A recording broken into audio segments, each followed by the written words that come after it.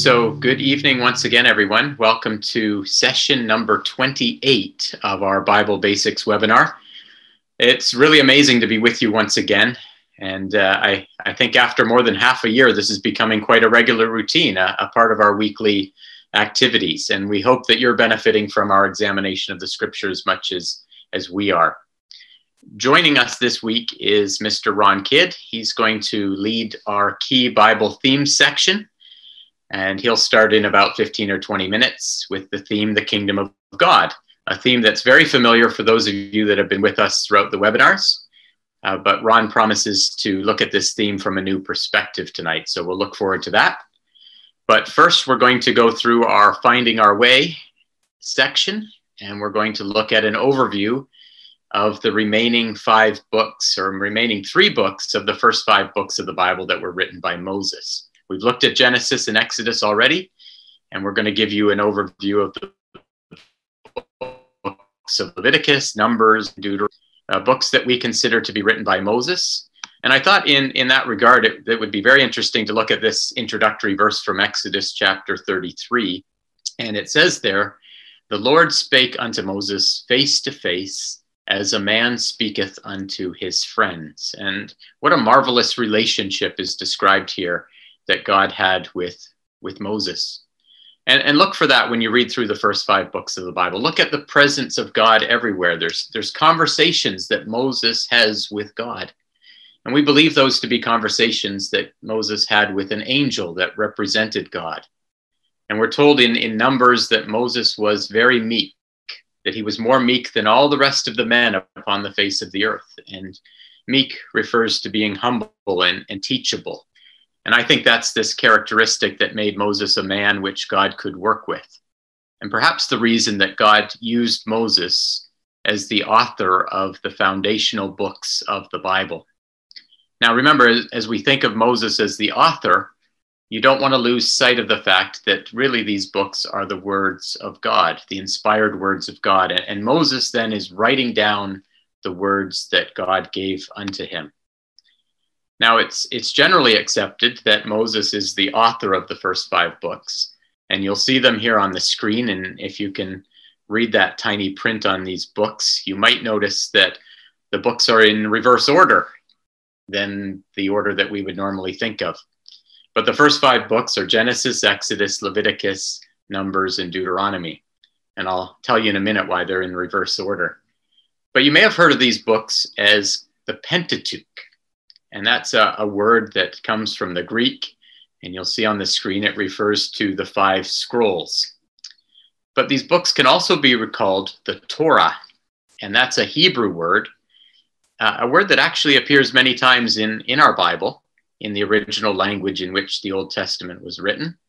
And the Torah, well, it can refer to a broader reference to all the books of the Hebrew Bible, or even to the religious teaching of the Jews.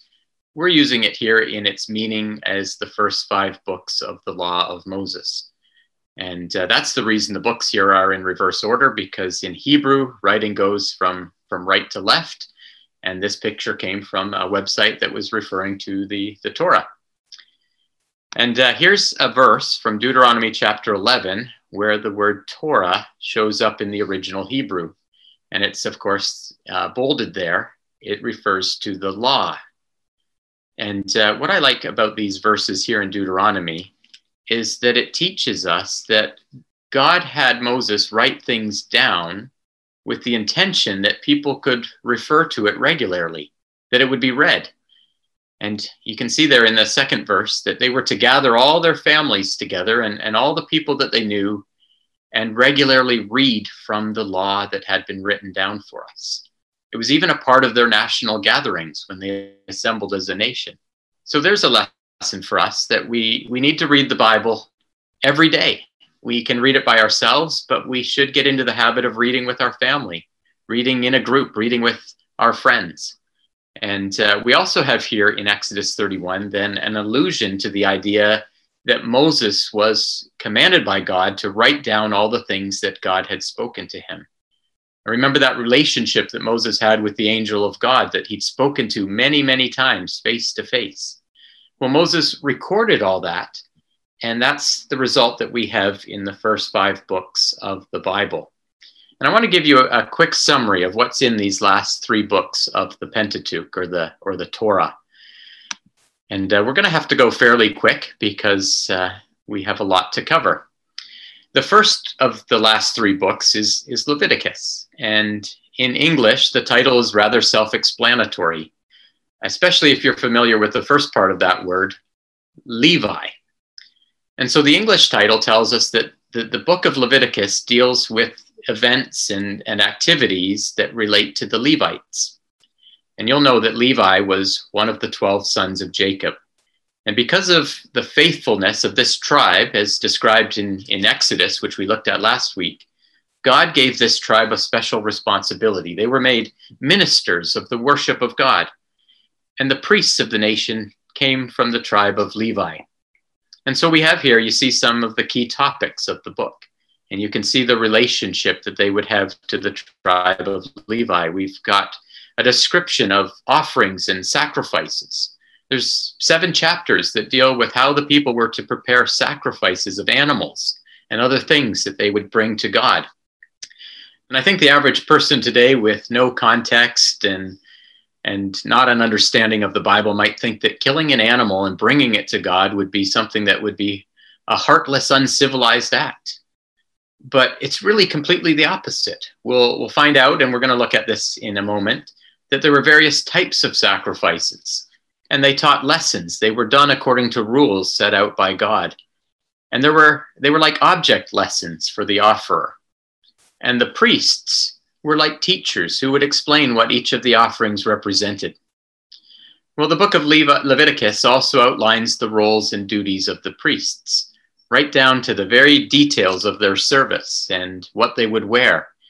And all of these things are full of symbolism. They're quite interesting when you start to study them.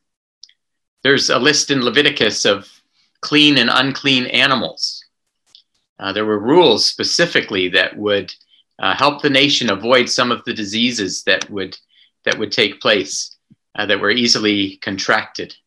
But really, primarily, the lesson of the classification of the clean and unclean animals was to teach the people discernment, that they would be able to look and apply principles that God had taught the nation, that they'd learn that there's a thing such as right and wrong, and that right and wrong depended on the direction of God himself. It's not something that we would decide for ourselves.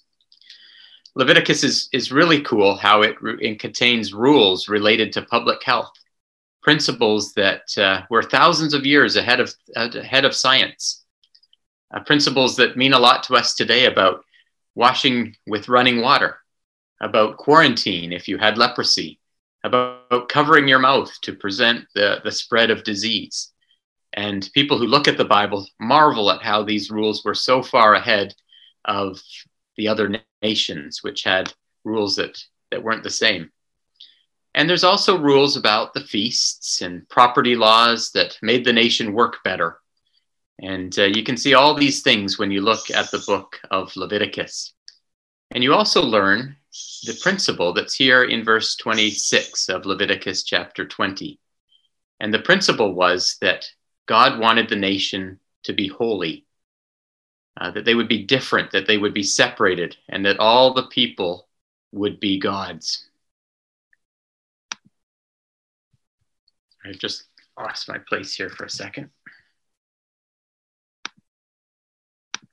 Okay, so as we continue on here, I wanted to spend a minute just looking at the fascinating details of the offerings, one of these key elements that's here in the book of Leviticus. Now, when you think of the Old Testament, animal sacrifice might be one of the things that you would think about. And Leviticus chapters 1 through 7 describe how animal sacrifice should be made. And they weren't just animals. There were, in fact, many different types of offerings, and each came with a lesson, a principle that the priest would have explained to the offerer who came into the presence of the priest. And look at these offerings. The first one was the burnt offering. And the interesting thing about the burnt offering is that the entire animal was burnt on the altar. And you can read about that in Leviticus chapter 1. And the animal, as it was offered, is described as the smoke rising up as a sweet savor to God. Now, the offerer, before he offered it, would put his hand on the animal. And that teaches us that the animal was to be a representation of the person. And so the lesson of the burnt offering was that we should give our entire lives to God, just as the entire animal was burnt to God. But what's fascinating is that there was one part of the animal that wasn't burnt on the altar. And that was the skin of the animal, because that would be representative of the outward appearance of man. And God isn't interested in our outward appearance or the appearance as if we're dedicating our life to God. God wants us to give our life in service and to serve him from the heart. And then there was an offering called the meal offering. And it wasn't an animal. It actually consisted of flour and honey and oil. And what was neat about this offering was that it could be prepared in various ways. You could take those ingredients and make it into a cake. You could make it into bread that was fried in a pan.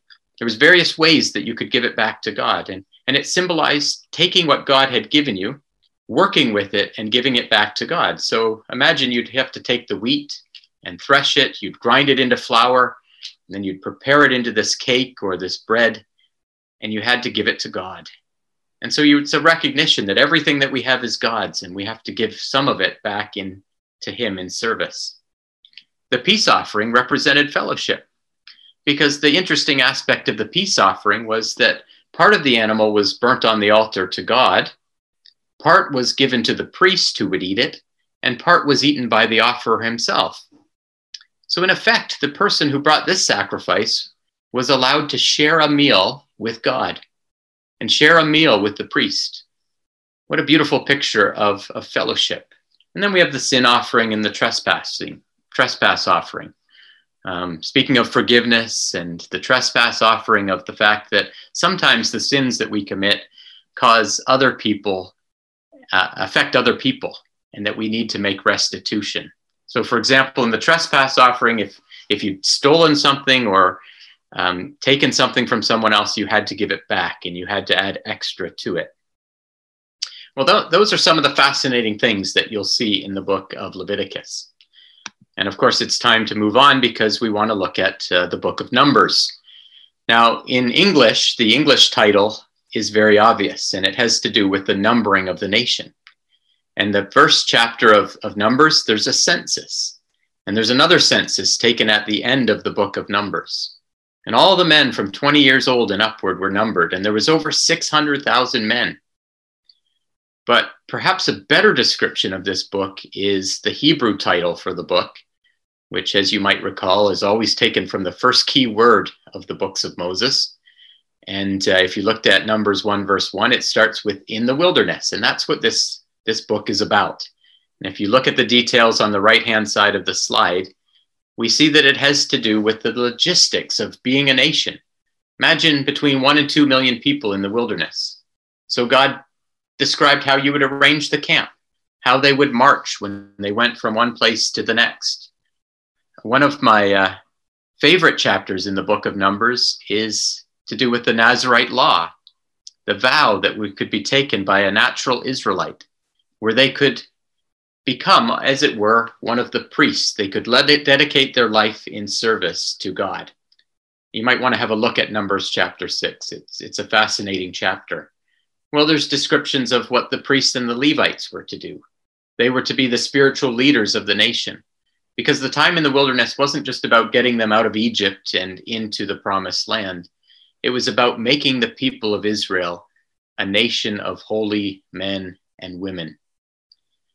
Well, the book of Numbers also deals with key events like the manna that came down from heaven. That's how God provided them food in the wilderness. And you'll look at the other events that are there, and you'll see that a lot of them had to do with their lack of faith. The spies who were afraid to go into the land of Canaan because of the giants. And because of their lack of faith, the nation had to wait 38 years before going into the land. There's the rebellion of Korah and his friends, men who had an important position in the nation, but envied the leadership that God had given to Moses and Aaron. And they arranged a rebellion, and God judged them with an earthquake. And then there's the event of the fiery serpents that God sent when the people murmured and complained. And God set up a serpent on a brass pole, and whoever looked upon the pole and believed were healed of the bite of the serpent. And you don't have to think too much to see how that points forward to Christ, that we can look to Christ, who was hung on a pole and can save us from the sting of sin. Well, this slide I put up because I want to remind you that when you're reading through books like Leviticus and Numbers, there's a lot of resources out there that can help you understand these sections of Scripture, especially in books that we might be less familiar with. And here on the screen is a visual description of the camp of Israel. It's kind of like a summary of Numbers chapter 2 and 3. We have the people camped in their tribes, and the numbers there are the number in each tribe. But what's really cool from a visual like this is what was at the center of the nation of Israel in the wilderness? Well, it was the tabernacle. It was the place that God dwells. And what a lesson that is to us, that God needs to be at the center of our lives. And then there's maps that can help us with this time period.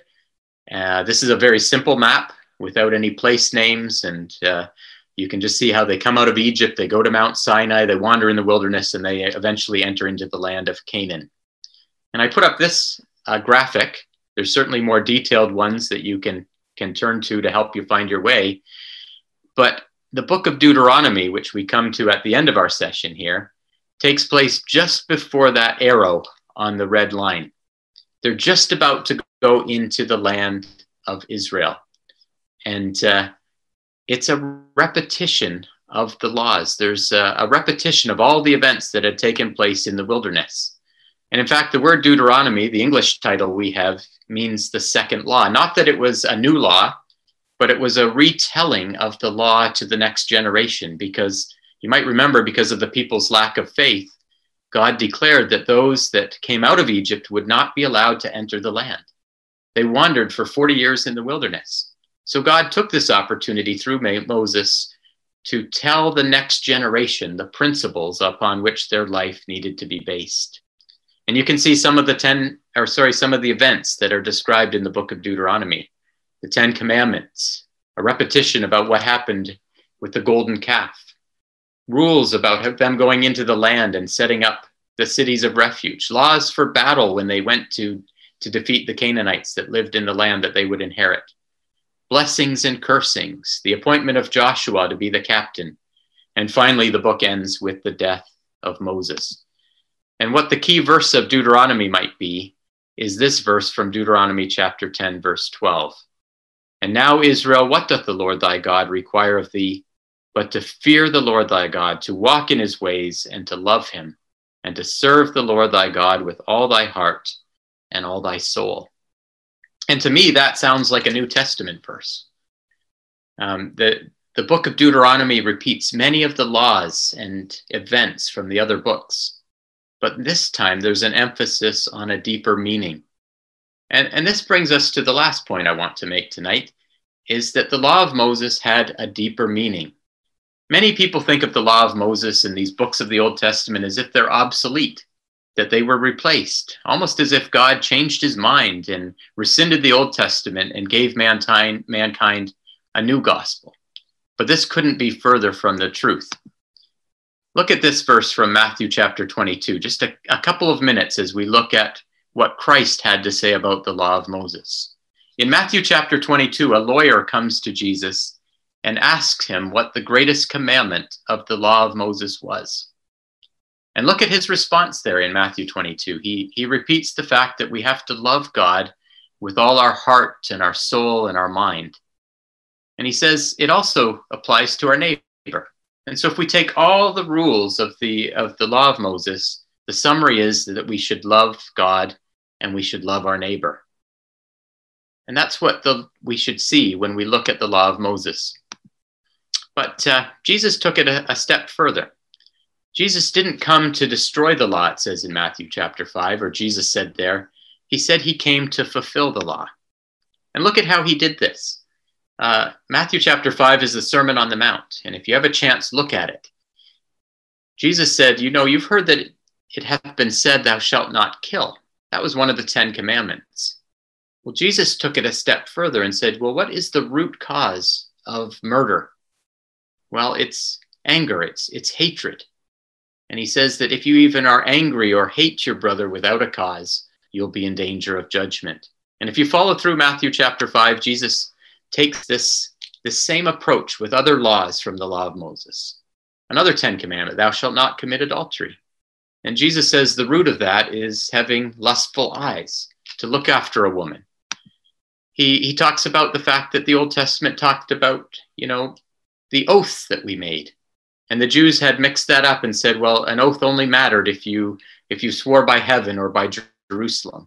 And Jesus said, no matter what you say, whether you say yes, it should mean yes. When you say no, it should mean no. The law said to love your neighbor.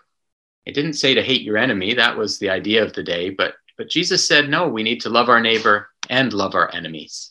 And so Jesus taught us that the law was a shadow that would teach us the principles that would be expounded further in the New Testament. I was looking on the internet for a picture that would describe this. And if you look just at the shadow, you'd recognize that there was a person with a basket on their head. But you don't see the details. You don't see the color in the dress. You don't see the color of the basket. And so the law was like that. It pointed forward to principles that we would see more clearly when we come to Christ. And finally, the law was also a schoolmaster. It was a teacher. It was a way of teaching the people the principles of God. And so the law of the Old Testament is not an obsolete law. It's a law that we can go to and we can learn from, and we can connect with the New Testament, and we can see that Christ is a fulfillment of all the principles of the law. So I guess in summary, don't be scared by the books of Leviticus, Numbers, and Deuteronomy. Read them slowly, read them carefully, think about the principles, try to look for Christ in all of the chapters of the Old Testament. And I think you'll find that the Bible comes together as a remarkable whole and is very rewarding every section that you read from. So I guess I'll turn it over there to Ron for his section now on key Bible themes.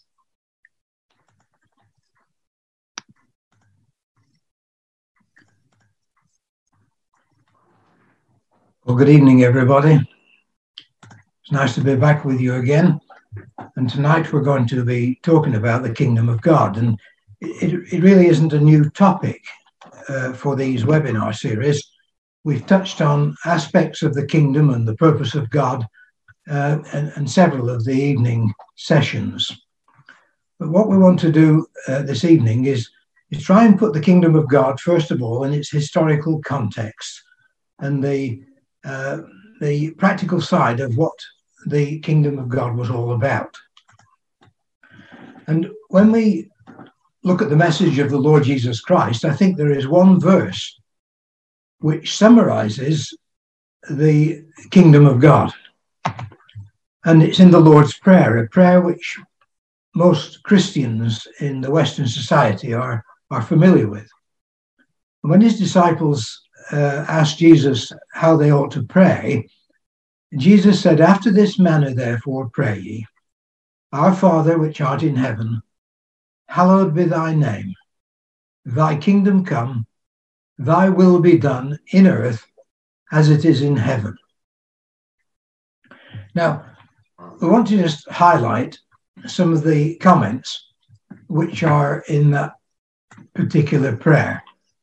And you'll notice that he talks about the kingdom of God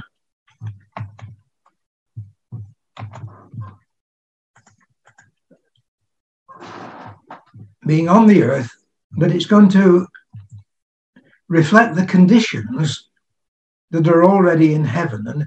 And if we ask, well, what is it like in heaven? One of the verses that we might turn to is Psalm chapter 19 and verse 1, where it says, "The heavens declare the glory of God, and the firmament showeth his handiwork."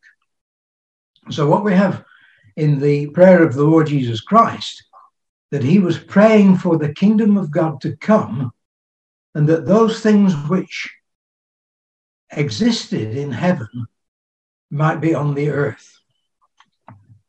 Now, that brings us to the second point in this statement. God's purpose has always been with the earth. In fact, in the Gospel of John, Jesus makes it very clear. John chapter 3 and verse 13, at least the writer makes it clear, that no man hath ascended up to heaven, but he that came down from heaven, even the Son of Man, which is in heaven.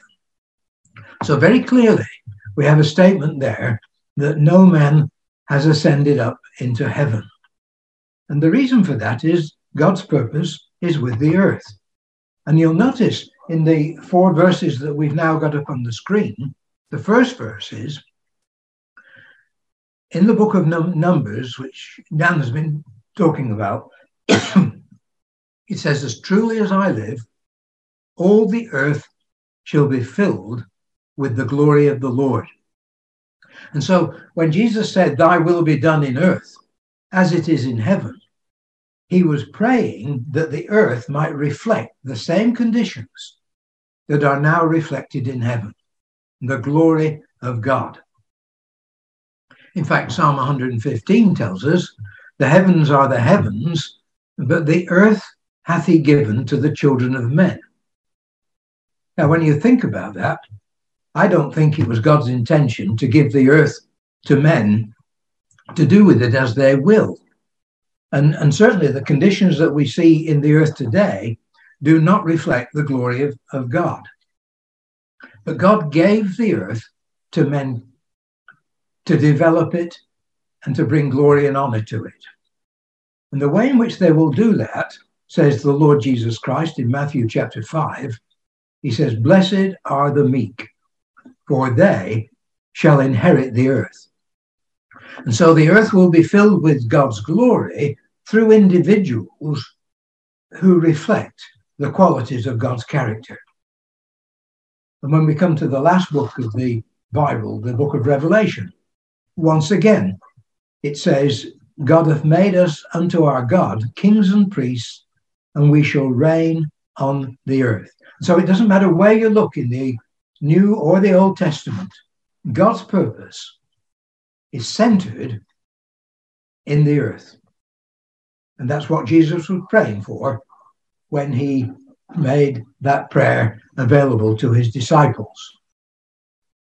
Now, what was the message of the Lord Jesus Christ? Well, it was the kingdom of God. Hallowed be thy name, thy kingdom come. And that was the message that Jesus preached to the nation of Israel during his mortality. Mark chapter 1, verse 15 says, Jesus came into the Galilee preaching the gospel of the kingdom of God. And so the message of the gospel is all about God's kingdom. It's all about what God intends to do with the earth. The gospel of the kingdom of God. And when Jesus was about to ascend into heaven, he passed on the responsibility of preaching the gospel to his disciples. Mark chapter 16 and verse 15 tells us, go into all the world and preach the gospel. And so they were given the responsibility of telling people about the kingdom of God. Now, what we may not be familiar with is the fact that the kingdom of God, or the message of the kingdom of God, is identified with the nation of Israel. And that comes out right at the end of the Acts of the Apostles. And it was the Apostle Paul who was given the job and responsibility of preaching the gospel to the Gentiles. And he came to Rome as a prisoner, but he was given freedom for 2 years to invite people into a home which he rented and talk about the kingdom of God. And he invited the Jewish leaders in Rome to his residence. And it says, for this cause, Paul says, I have called for you, to see you and to speak with you, because for the hope of Israel, I am bound with this chain. And so Paul wanted to talk about this hope of Israel. And he invited the Jewish leaders to his home. And so it says, when they had appointed him a day, there came many to him into his lodging. And what did he talk about? To whom he expounded and testified the kingdom of God, persuading them concerning Jesus, both out of the law of Moses and out of the prophets from morning till evening. So you can see to some extent what Dan has been talking about in the Old Testament, how relevant it is to the gospel. The kingdom of God, which he equates with the hope of Israel, can be found in the law of Moses and the prophets. So it's an Old Testament doctrine. Now, Jesus, of course, was crucified, and he rose again the third day.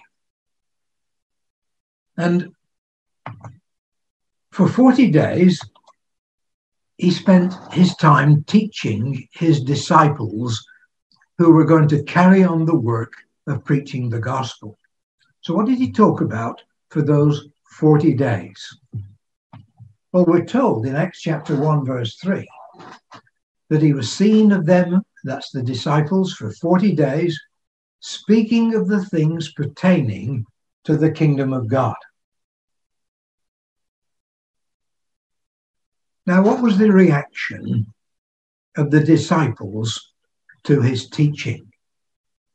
And that's why we've got at the head of our slide the statement that the kingdom of God existed before. The reaction of the disciples is given to us in verse 6. When they therefore were come together, they asked Jesus, saying, Lord, wilt thou at this time restore again the kingdom to Israel? So there's 2 points that emerge from that little statement, that question. First of all, that the kingdom had existed in the past, or else they wouldn't have asked, was it going to be restored? And the second point was that it had a relationship to the nation of Israel.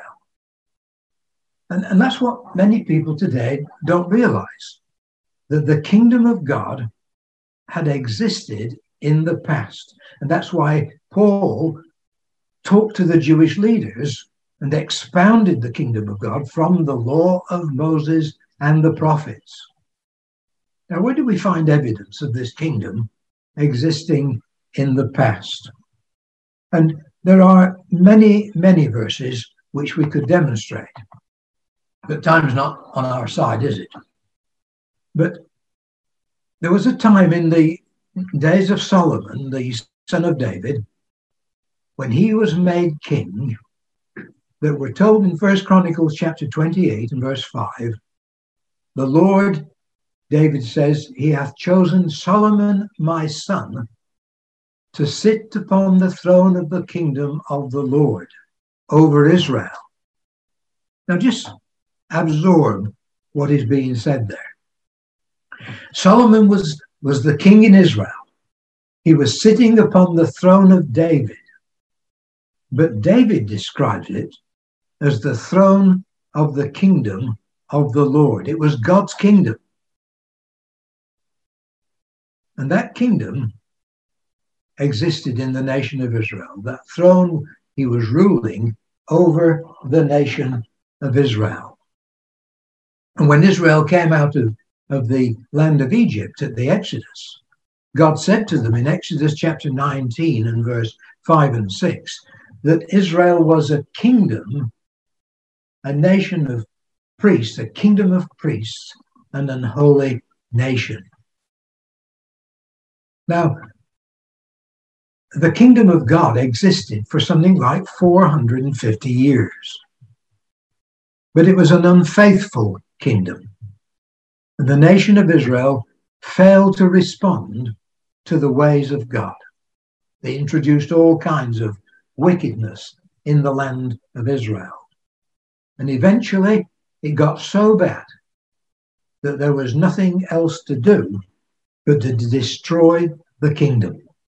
And so in the prophecy of Ezekiel, chapter 21, the last king of Israel had these words spoken to him. And Ezekiel says, "Thou profane, wicked prince of Israel, whose day is come, when iniquity shall have an end. God had had enough of the abominations of the nation of Israel. Thus saith the Lord God, remove the diadem, take off the crown. This shall not be the same. Exalt him that is low and abase him that is high. I will overturn it." Talking about the kingdom of God. "And it shall be no more until he come whose right it is, and I will give it him." And so there will be no more kingdom of God until the rightful heir to the throne of David presented himself and God would give him that throne. Now, before we go any further, when we talk about the kingdom of God, what do we imagine the kingdom consisting of? Well, from a practical point of view, we have a perfect example of what a kingdom consists of in today's world. We can look at the United Kingdom of Great Britain. What does the kingdom of the United Kingdom of Britain consist of? Well, it has a monarchy. At the moment, it has a queen. For many years, it had a king. It has a government which legislates from London, England. It has a people that is ruled over. These are the subjects of the United Kingdom. And it has territory. England, Northern Ireland, Scotland, and Wales make up the territory or the land of the United Kingdom. And it also has a capital city. London, England, is the capital of the Kingdom of Great Britain, the United Kingdom. Now, when we analyze that, and we look at the Old Testament description of the kingdom of God, that's exactly how it existed in the days of Solomon. He was the king. He had a government that assisted him in the rulership of the kingdom. There was people, the nation of Israel. It had territory, the land of Israel, and the capital city was Jerusalem. So we ask ourselves, what will the kingdom of God be like when it is established? And the answer is, it will have a monarchy. The Lord Jesus Christ will be the king. That's what he was promised at his birth. The angel said to Mary, the Lord God shall give unto him the throne of his father David. It will have a government. Individuals in this dispensation who read their Bibles and follow the commandments of the Bible, they will one day be given immortality. And the book of Revelation says that he hath made us unto our God, those who have been faithful. God hath made us kings and priests, and we shall reign with him. That is the Lord Jesus Christ. And so there will be a government made up of immortal beings who will assist Jesus in the kingdom of God. There will be people. And some of you may recall Dan's earlier sessions in the webinar when he looked at Nebuchadnezzar's image in Daniel chapter 2, when the image was smitten by a stone and on the feet and ground it to powder, and that little stone expanded until it became a great mountain filling the earth. And that's the way the kingdom will start. It'll begin as a small entity in the land of Israel. Because again, the angel promised Mary that her son would reign over the house of Jacob, that is the house of Israel, forever, and of his kingdom there will be no end. But it won't stop there in the land of Israel. It will expand as the nations are educated by the Lord Jesus Christ and his government.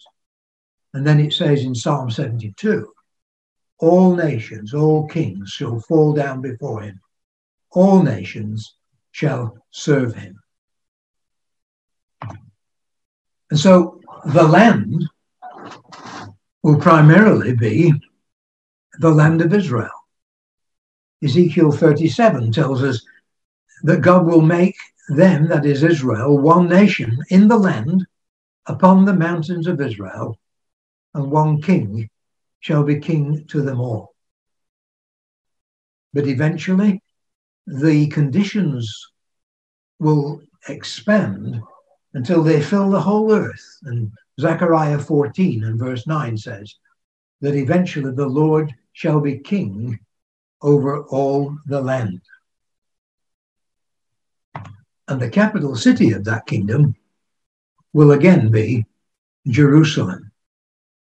Jeremiah chapter 3 and verse 17 says, at that time they shall call Jerusalem the throne of the Lord, and all nations shall be gathered unto it. What time is he talking about? Well, take the trouble to go to Jeremiah chapter 3 and look at the context in which that is being spoken. Verse 14 onwards, it's talking about the restoration of Israel to their homeland, the land of Israel. And when people begin to see Israel restored to their land, then it's nearing the time when Jerusalem shall be reoccupied by the rightful heir to the throne, the Lord Jesus Christ, and he will reign all nations. In fact, the Lord Jesus Christ himself said in Matthew chapter 5 and verse 35 that Jerusalem was the city of the great king. So that is in a very summarized form the biblical teaching of the kingdom of God. That when the Lord Jesus Christ returns, the kingdom of God will be established first in Israel, and it will expand throughout the entire world. And then the earth shall be filled with the glory of the Lord as the waters cover the sea. And if we wanted to capture in one slide something of the content of the kingdom of God, it would be this. It will be a time when there will be peace on earth. It will be a time, says Psalm 72, of social equality, when there won't be any disparity between poor and rich. There will be social equality. Sickness and disease will be controlled. There will be good living standards. Amos tells us that prosperity will be such that the plowman shall overtake the reaper. That's how full the harvest will be. And Psalm 72 says there will be a handful of corn on the top of the mountains. And what everybody strives for today will be realized in the kingdom. Eternal youth. For the mortal population during the 1,000 years reign of Jesus, a child will be considered at the age of 100 years old, still a child. But it will be eternal youth for people who want to serve God now by the fact that they will be given immortality. And there's one passage which I'll leave you with in 1 Corinthians chapter 15. And it says there, verse 22, as in Adam all die, even so in Christ shall all be made alive, every man in his own order. Christ the firstfruits, he was made alive at his resurrection. Afterwards, they that are Christ's at his coming. Then cometh the end, when he shall have delivered up the kingdom of God, even the Father, when he shall have put down all rule and all authority and power, for he must reign until he hath put all enemies under his feet. And the last enemy that shall be destroyed is death. Can we imagine a world where there is no longer any more death? Life eternal, immortality, when God will be all and in all. So that's the kingdom of God in a nutshell. Next week, God willing, we're going to look at Joshua and the promised land in the topic of finding your way. And under the heading of key Bible themes, we will look at the subject that there is only one faith.